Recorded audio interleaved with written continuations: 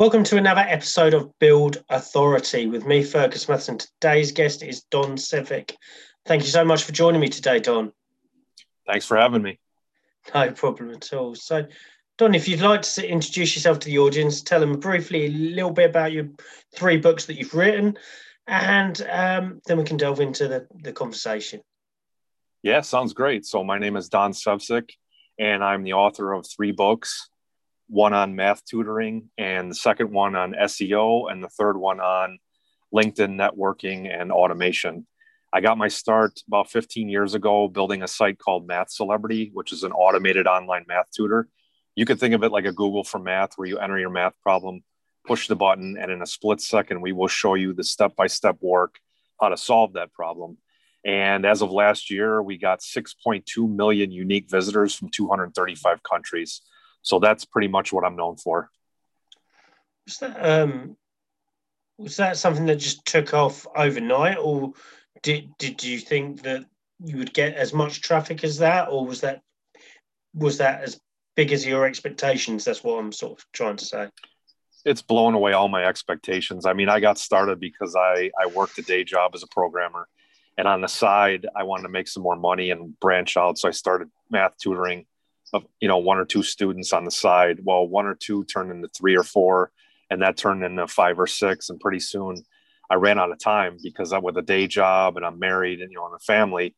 You can't scale that business. And so I didn't want to give it up, but I was in kind of an odd spot. So as luck would have it, I'm back at my day job, and we're working with a team in India about how to understand American pension plans.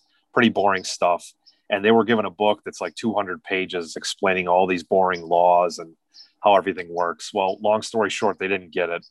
So what I did is I said, why can't we build a spreadsheet that explains every formula? But in Excel, we're not just going to do the formulas. We're going to show the math that changes instantly when you change a number in a cell.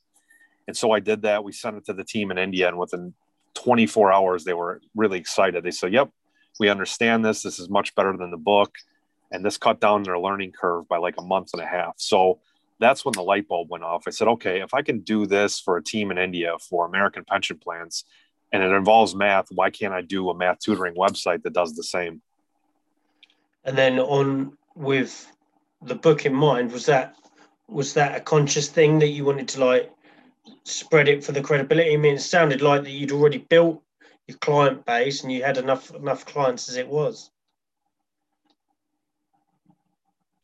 Yeah, so we were probably in our ninth or 10th year, this is probably 5 years back from now.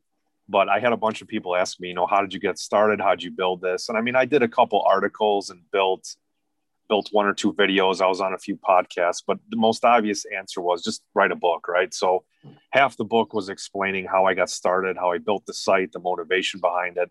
And the second half was just tips, tricks, and shortcuts for how to understand math, because the motivation for that was like the biggest problem, especially in the States, is kids are just bored, right? They don't have the attention span we did 50 years ago. So why not give them what they want in, seconds? Here's the shortcuts. Here's the quickest formulas. Here's the fastest, most efficient way to figure this problem out. And then just lay it all out in a book, right? Just put it out there and let's see what people say. So that was kind of the motivation. Is half of what was who I am, how I got started, and why I did what I did. And the second thing was just here's everything on paper for you, broken down by subject, and how to do math faster than you ever thought possible. Do you think you almost shortcut your process of writing the book by knowing the subject better and knowing those pupils better?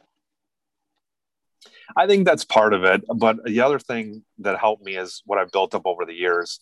There's a great book called The Technique for Producing Ideas. It's really just a pamphlet. It's not even a full book.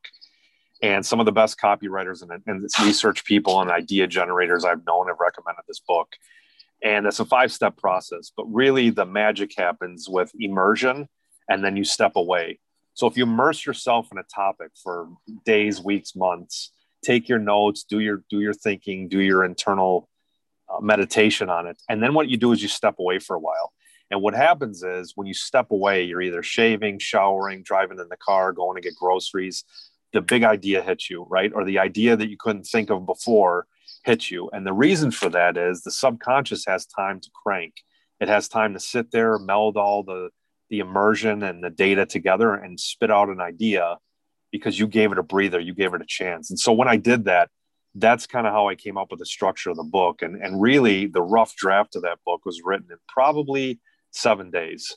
And then obviously the editing process takes longer, but A Technique for Producing Ideas is a brilliant pamphlet. And I think anybody who's writing a book should read it 3 times at least. Oh, definitely. I'll definitely check that out myself.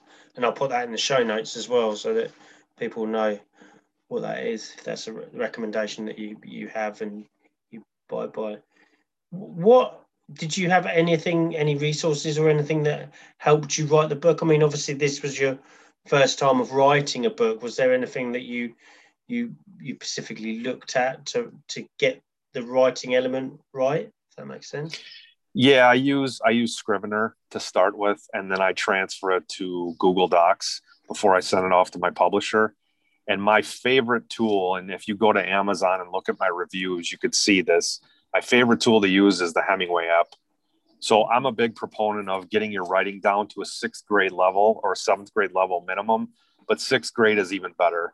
And what I found is not just with books, but with articles, with blog posts, with videos, the reader or the listener glides over your words. Like the biggest piece of feedback I ever got was, it doesn't even feel like reading to me. It's just so easy to decipher. And the other bonus, the other magic that happens when you write at a 6th grade level is people tend to trust you more and they tend to stick with your book longer. And the reason for that is if you use big words that try to sound smart and talk over people, not only do you make the reader work harder, you're burning glucose in the brain. Because as you know, the brain only has a certain amount of energy. You only have a certain amount of willpower during the day. And if you're slogging through big, giant words that could be written easier and more simpler, you're really wasting brain power. And so that was one big thing. And the other big thing is people tend to trust you more. If you could break down ideas into a 6th grade level for anybody to understand, they'll stick with your writing more. They'll trust you more. They'll want to read more. I mean, if you look at the reviews for my second book, the dominant theme is I'm reading about a topic which usually people talk at me with jargon, which is SEO, but it's written for anybody, right? Like a 15-year-old could pick my second book up, read about SEO and understand it instantly, right? We're not talking over the reader's head. You owe it to your reader as a writer to make things as easy and simple as possible. And so that's what really helped me write the books.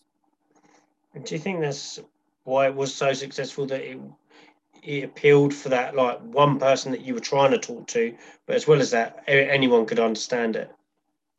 Yeah, my favorite phrase is just have a barstool conversation. It's just you and a friend sitting on a bar stool talking. And when you do that, would you use words like, oh, the current quarterly projections for our income is directly related in proportion to the revenue we expect? No, you wouldn't talk like that. You talk like you're talking to a friend. And again, you're building trust, right? It's just you and a friend talking. And when the friend asks you a question, you answer it. You don't dance around the point. You don't talk over their head. You don't try to be a Harvard professor. I mean, think about it. If you're, and this doesn't just go for books, by the way, it goes for LinkedIn posts, it goes for blogs, it goes for videos. If you're trying to talk like a perceived higher person, like in a corporation or a CEO, there's a problem. You aren't being yourself. And if you aren't being yourself, you're being fake. And if you're being fake, then why should the reader or the viewer or the listener ever trust you? Yeah, because it definitely doesn't build authentic. Obviously, it's a go-to word at the moment, but authenticity or even honesty to a point. Yeah, exactly. I mean, I know that's a big buzzword, but the big phrase to remember here is if you have to tell people you're authentic, you're not. Right. And I think that's the reason why I've succeeded is I just give it to them raw. Right. Sometimes I use slang. Sometimes I use off-color language in my post. But you know what? Whether or not the person likes me, they know instantly that I'm real. I'm not trying to talk over their head. I'm not trying to give them a big dissertation or a lecture. I'm just, here it is. Here's how I did it. And if you like it, great. And if not, that's cool too. Do you think that comes with, no offense to you, but age as well? Yeah, that's one of my favorite parts about getting older. I mean, I know when we're all younger, we're all trying to make a name for ourselves and project a certain image out there. But I think as you get older, you just stop caring about what people think about you and start caring about what you think about the person who's looking back at the mirror at you is. Because let's be honest, when you wake up, that's the person you got to impress the most. If you're happy with yourself, I like to say the inner self is always coming through. If you're coming across as happy with yourself, people can smell that on you. They can pick it up. When you walk down the street, they can tell whether you're fake or not, even if you never speak a word. And that's honestly just the subconscious coming through. You may want to project an image of strength or an image of wisdom, but inside is what's really coming through. If you don't have that confidence or that secure peace of mind in who you are and what you can do, then it all goes to waste. So it's easier to just be who you are, let that come through, and you'll get an audience. Some people won't like you. That's great. But the people that do, you'll attract them even harder because you're not trying to portray a fake character. It's just you. Do you feel like that's the main thing about, like, obviously you want to be proud of a book, but if you're not lined up with that book, then you're not going to be able to promote it fully or be able to market it in the right way? Yeah, that's a great point. I mean, you got to think of a book as an extension of you, right? Your book is almost your salesman or your branding agent to the world. You got to remember, for hardcover and paperback books, that book sits in their house, right? That's a part of their family. If they put it on their counter or their desk, every time they go back there you are again. And so is that a piece of you that you want out there speaking to everybody? Because when they pick my book up, if it's about SEO or LinkedIn, it's a journey, right? It's like, here's who you are today, but here's who you could become, versus somebody who's just kind of lecturing you of, here's the dumb things you've done and I'm smarter than you and you should do this, instead of just bonding with the reader and bringing them on a journey. So yeah, I mean, I think your book is almost a projection of you. It's almost like a permanent advertiser, a permanent brand advocate. You're almost that, like, cheerleader, aren't you, for that person, like that underdog that picks up the book as well? Yeah, I mean, the book's written for underdogs. It's written for regular people. It's even written for high achievers, right? Because high achievers got to deal with the same thing. It's like they got a bunch of people coming at them, pumping advice at them, or the old curse of, you should do this. And the first question is why, right? Like, why should I do it? But if you give them a compelling reason why and easy to understand language, and you show them not only what works about your book, but what doesn't work. Like in all my books in the introduction, I'm honest with people. I'm like, here's what this book will do for you, and here's what it's not, right? And like for the SEO book, I'm not telling you about paid advertising, and I'm not telling you this is going to happen overnight. But if you do these things, your traffic will grow. And I mean, the same with the LinkedIn book. You may not want 30,000 connections. You may not want to spend 2 or 3 years. But even if you spend a fraction of the time, here's what you can expect. And if you put that energy out to the reader and the universe, you'll find that the right fans come and follow you. Oh, definitely. Those people will definitely come back because they resonate with what you're saying and because you've looked after them throughout the book. There will be probably people that won't, like, generally in life, that won't take and implement those things, but at least you've laid it down for them to say that you've got to put in the hard work. You've got to do the steps. These are the steps, but you've got to do the hard work as well. It's not like a magic wand. Yeah, and I mean, a big part of a book, I mean, let's be honest, it's a sale, right? And even if they get your book for free, what are you selling in that book? You're not just selling you. You're not just selling your way of life or your point of view. You're selling an ideal future self that reader can achieve. And as if you've read anything about sales, you'll know that the greatest salesmen will all tell you this. In every sale, we buy on emotion and we justify it later with logic.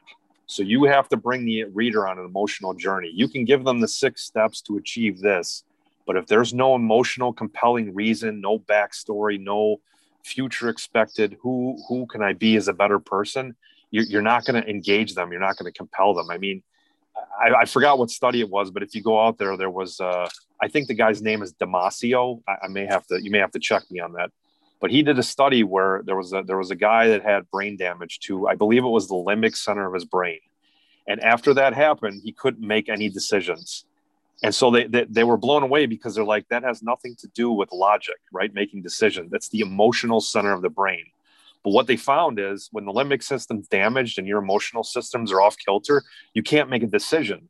Well, what does that tell you? We make decisions emotionally based. Even the coldest, most data-driven person, when they're buying something, there is an emotional pull behind it, whether it's ego or status or or future implied version of a better version of their self today, there is an emotional undercurrent to any good book. It brings you on a journey, not just expanding your mind, but who you could be, who you want to be. It's been brilliant to have you on, Don. But in summary or in conclusion, I think it's important to think when you're writing a book to be genuine and write a genuine book that you can be proud of. Yeah, just be yourself. I mean, if you're trying to put out a fake, false version of yourself, it just burns brain power, burns energy, and you have to keep up the lies with your audience. It's you can amp up your personality a little bit. That's fine. If it's almost like it's an embellished version of you where you're just maybe a little louder, a little more brash, but the values and the principles you're communicating are who you've been your whole life. That's fine. But if you're trying to pawn yourself off as an expert when you've never done this stuff. And I think that's the biggest disease right now out there in the book industry is you've got a bunch of people pretending to be experts, but they've never done it. So for instance, the mechanic who's never flown in the helicopter they just fixed because they don't trust their skills, or the 400-pound person who's pawning themselves off as a fitness expert, right? I mean, it's not real. And part of the realness, the genuineness of the book is not just what you learned and what you're good at, but the dumb stuff you did that you figured out. And you can save your reader their learning curve and their time if you share that too. Definitely. Where can people connect with you on social media or website, or where can they connect with you? Yeah, the two biggest places I hang out are LinkedIn. So it's just Don Sevcik, Sevcik. And then I'm also on MathCelebrity. That's my biggest site, mathcelebrity.com. Thanks again for being on, Don. Thank you so much for being on Build Your Authority. Yeah, thanks for having me. I had a blast.